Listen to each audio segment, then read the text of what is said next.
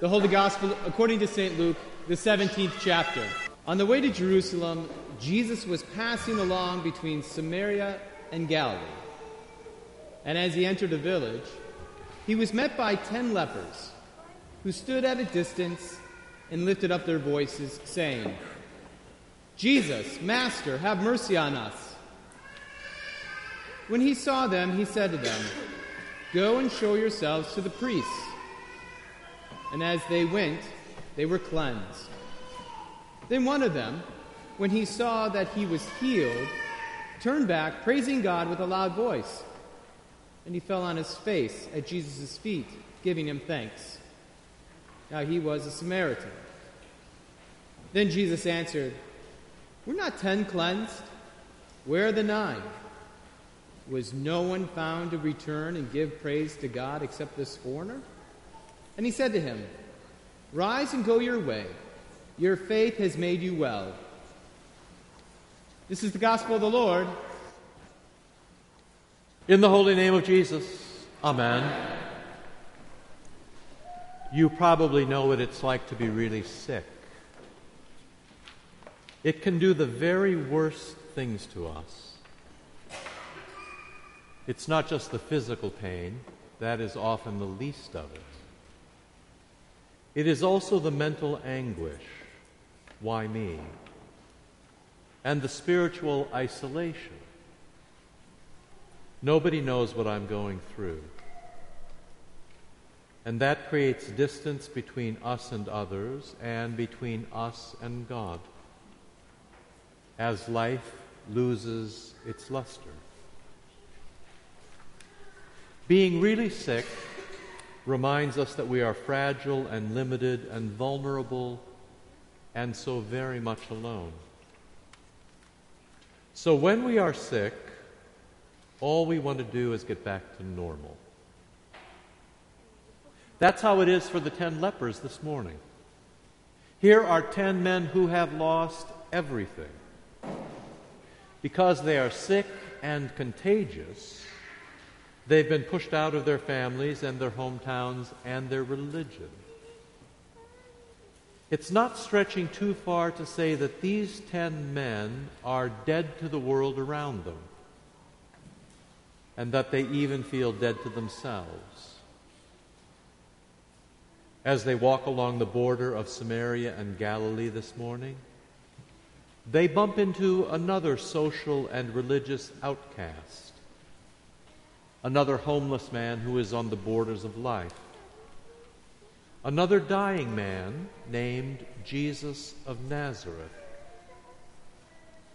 As Messiah, Jesus has now set his face toward Jerusalem, and he is going up to die. In a very real sense, Jesus is one of them.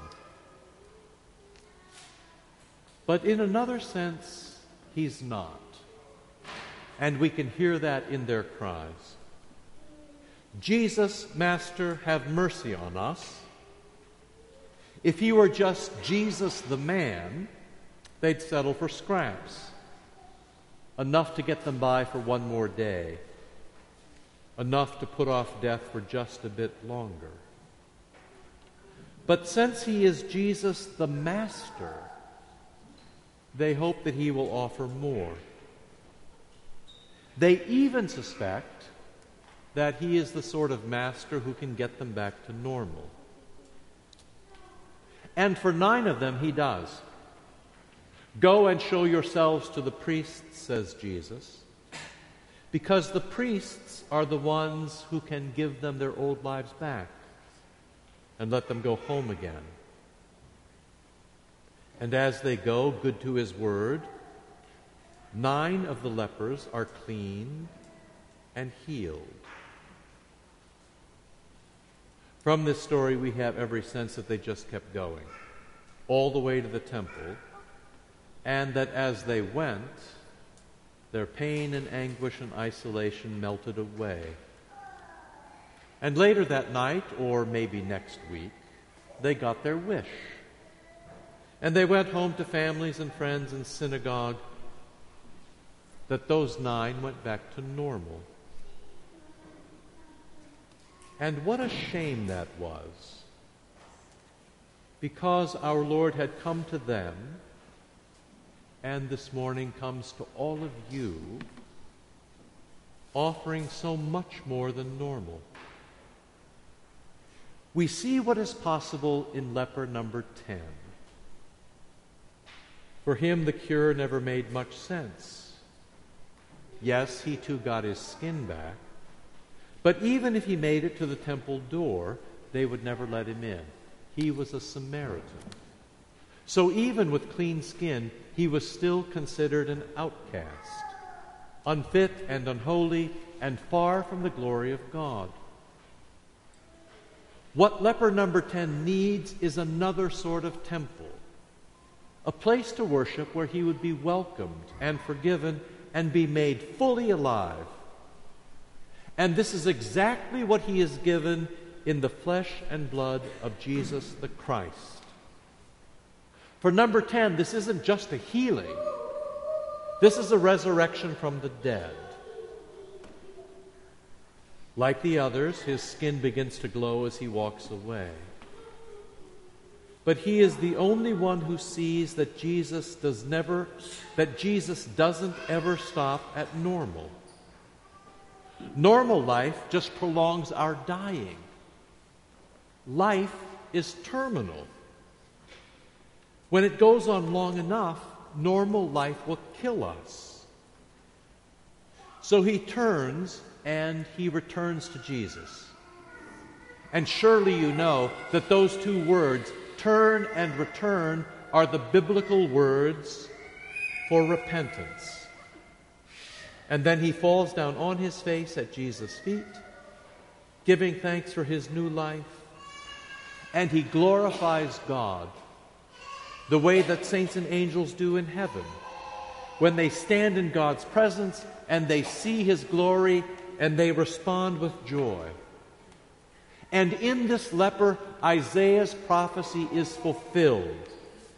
The prophecy that all flesh, that everybody everywhere will see the glory of the Lord together.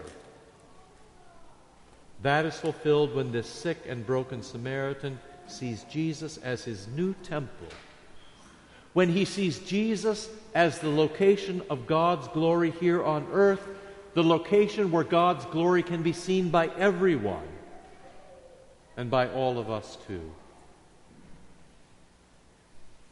When we are troubled or sick, the danger and the sin is that we, like the 9, trap Jesus inside our own expectations and desires. And we settle for nothing more than normal. But our joy is in being leper number 10, seeing the glory of God in the flesh and blood of Jesus. Whenever it touches us this morning with words from Scripture, or holy absolution, or the memory of our baptism, or in a moment here at the Holy Eucharist. In word and sacrament this morning, all of you will see what Moses saw at the burning bush, and what the Israelites saw in the cloud by day and the pillar of fire by night. What Isaiah saw when he was taken up into heaven, and what Peter and James and John saw on the Transfiguration. A glimpse of our Lord's heavenly glory, come to heal us and to resurrect us too. From start to finish every Sunday, this liturgy is turn and return. For us, it is the joy of those restored and the faith of those who are resurrected. So that we too are privileged to sing with saints and angels, glory to the Father and to the Son and to the Holy Spirit, with thanks for this new temple, the Savior Jesus Christ, and the divine gift of life which is given and received here today. In the holy name of Jesus, Amen.